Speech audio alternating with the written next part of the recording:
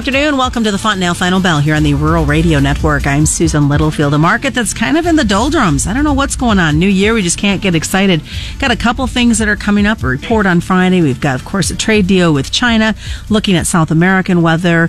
A lot of factors to look at today as Sam Hudson joins us. And he is with Cornbelt Marketing. I think, Sam, first of all, let's start out with this doldrums. It is a very quiet, kind of boring type of trade right now.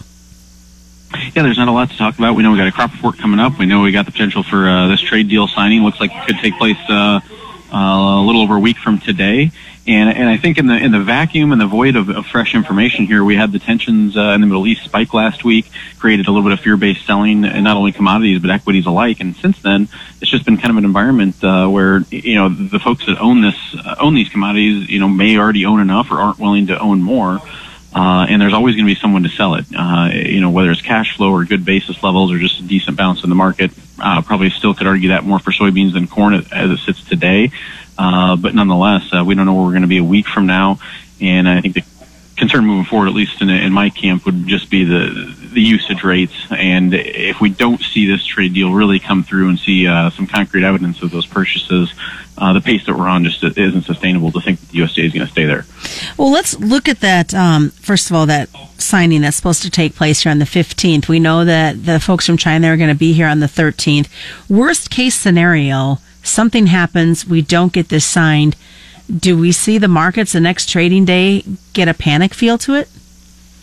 Oh, I would think so, particularly in soybeans. I think that knee-jerk reaction, that's what you would see. And equities alike. I think the markets in general don't really like uncertainty. It seems to be that it's just a lot easier to sell a market, regardless of what it is, at a time like that. And, at a time where we're also looking at South American weather, I've referenced several times that may actually be a bigger, predictor of price here over the next 6 to 12 months than any trade agreement. Because if they turn out to have bad weather, if it flips and they have a production problem, they may have to, China may have to come to the U.S. and, purchase inventory whether they like it or not. But if they do grow it, it's going to be there. And there's no reason right now to think that Brazil's not going to have a record crop. And the weather forecasts right now don't seem to suggest that could change anytime soon. We were last year in a government shutdown point when the January report came out. So we had to play catch up in February. It just seems like have continued to play catch up since then. Now we've got a report coming out on Friday, and there's a lot of folks questioning some of the pre-report guesstimates. Yeah, and I think moving forward, I think we're going to be playing the same game, especially in reference to corn. When we talk about these production numbers that we're going to get on Friday, I wholeheartedly believe that those numbers will come down.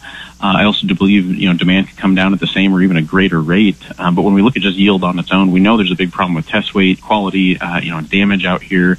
And I just think that's so widespread and so common at this point that it will be a meaningful and measurable, factor. It's just not, measurable today. So, the stats reports that are coming up here over the next 8 to 9 months, maybe the figures that are going to have to tell that whole story. And if we got a 3 to 5 bushel yield cut in corn that needs to happen, we may not see that whole move here from USDA until they have a better handle on stocks down the road, September 1st, 2020.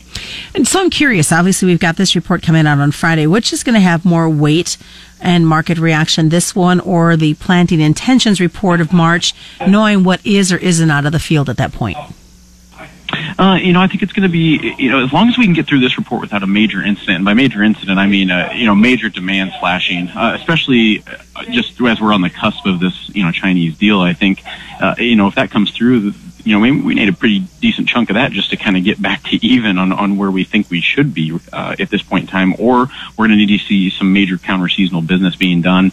And if we're going to enforce this with China, that would be the more likely scenario if it's going to unfold that way. But they've also, made reference that they're not going to issue any more tariff relief quotas for corn and wheat, or at least any more than they did in 2019. So that suggests they're not going to be buying those products from us. And if corn's going to see a bigger windfall, it's going to have to be in the products via DDGs and ethanol.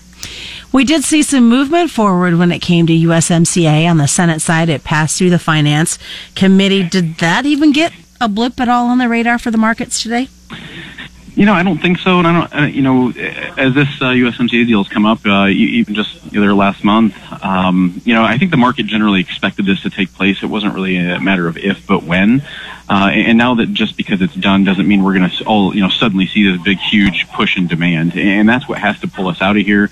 We're going to continue to be a competitor with South America. And even though they have rising export taxes down there that, could keep some grain off the market, if they've got record crops coming their way, it's no different than what we deal with here in the U.S. That inventory has to be dealt with, but, to make room for new crop.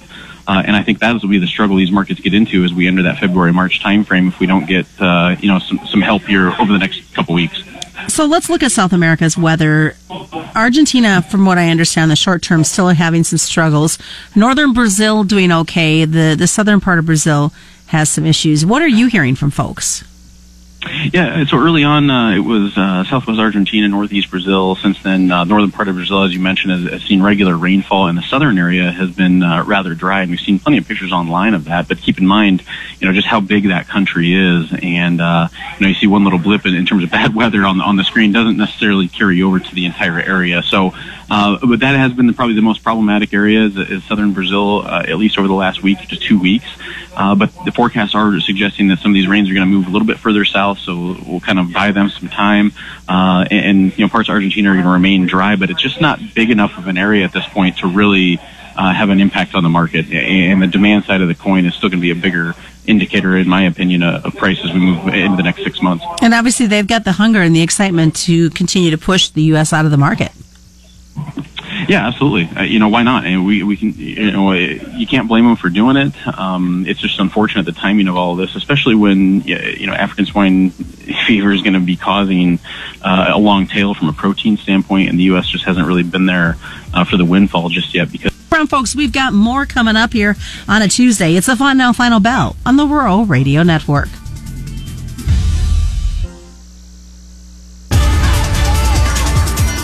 Welcome back to the Fontanelle Final Bell here on the Rural Radio Network. I'm Susan Littlefield as we continue to talk with Sam Hudson with Cornbelt Marketing as we switch gears a little bit to head over to the livestock side, kind of rewind to yesterday's cattle market. Unfortunately, we didn't get that same excitement in today's trade, but it was a good way at least to maybe set the tone for what we might see in cattle this week.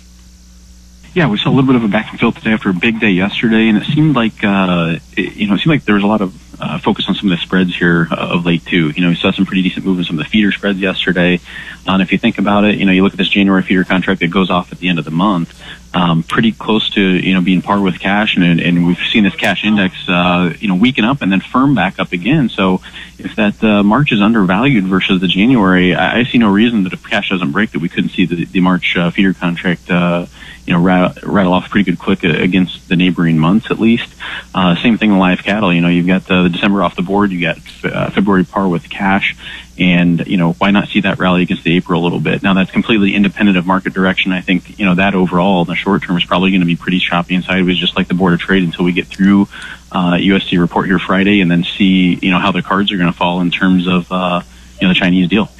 Looking at cash trade, is this, as you talked about, this is going to be pushed off, but do we have any ideas to where those asking and bid prices, how far apart they are at this point?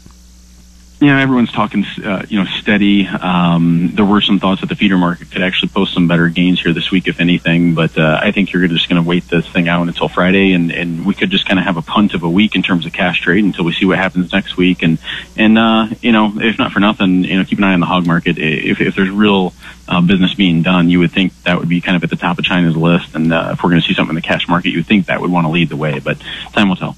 Box beef, before we jump over fully into hogs, are we going to see the continued struggles that have been there? Mixed today is what we saw in the market.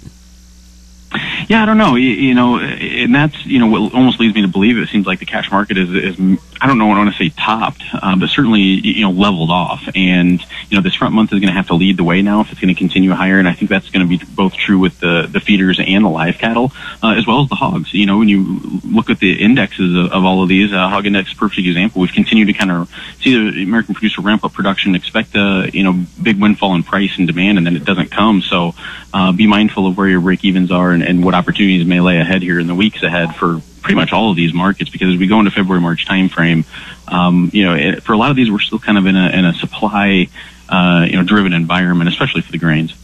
And it just seems like, just like in the grains, we're waiting with bated breath for something news to break to activate these markets even more. Yeah, some sort of an event, and that's what, I'm not sure that the trade agreement is going to give us that. It's good to see it signed. I don't think there's a lot of reason to be pessimistic about it, but keep in mind that they're not going to advertise what products, the volume of those products and when these purchases will take place, and it's widely been advertised that it could take 30 days to kind of get everything in order, and it may be February at the earliest before we start seeing any of that movement. And even by February or within the next 30 or 45 days, you're going to continue to know a lot more about not only our demand paces, but crop size in South America as well. Well, Sam, could there be some excitement? Because we know that China says that they're digging deeper into those coolers to get that frozen pork out to feed folks. Do you think that would at least give some sort of excitement to this market trade? It could, and in the year ahead, it's hard to be bearish, their need for protein. I think we hear a little bit less and less each day about ASF in terms of how it's spreading. So I think they're starting to contain that. Probably not as big of an issue as it was here, but it's not eradicated there just yet. Once they start to rebuild the herd sizes, I think one of the key indicators will be when do we see purchases of protein tail off in markets like poultry. When they start to kind of wane on that maybe suggests that they're building their herd size again. We see more soy, demand going to the region. But as a whole, I believe ahead of this, even before ASF, got kicked off, that there were some problems with long-term, expecting that the demand growth in the soy complex was going to continue at the same rate that we'd seen.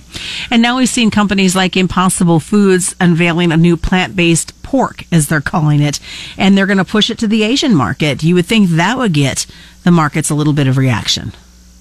Yeah, and that was, the Beyond Beef thing was just kind of the tip of the iceberg, in my opinion, and, starting to see some of these markets evolve and unroll or unravel, if you want to say that too. And I think, they've got to test the waters to see just how much demand there's going to be there, as well as the pros and cons of switching any big picture dietary, plans, I guess, for people in general. Is it really that much more healthy? You got to play devil's advocate and all of this stuff and just expect that this is the type of market and business world that we live in anymore. And what's here today could be gone tomorrow just as quickly. And speaking of business world, this was a question from a producer that just came across my phone. It says Coca-Cola buying Fairlife or getting their acquisition of all their shares. At least some good news coming for agriculture that a company can still stay alive.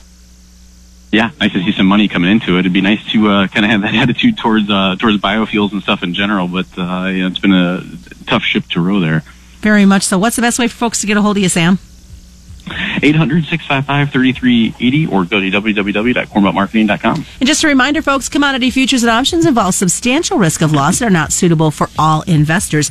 That is the Fontanelle Final Bell being brought to you by Fontanelle and all the local dealers. Pick it up as a podcast through ruralradio.com or wherever you subscribe. Do so as well at your favorite spot. It's the Fontanelle Final Bell on the Rural Radio Network. You're listening to the Rural Radio Network.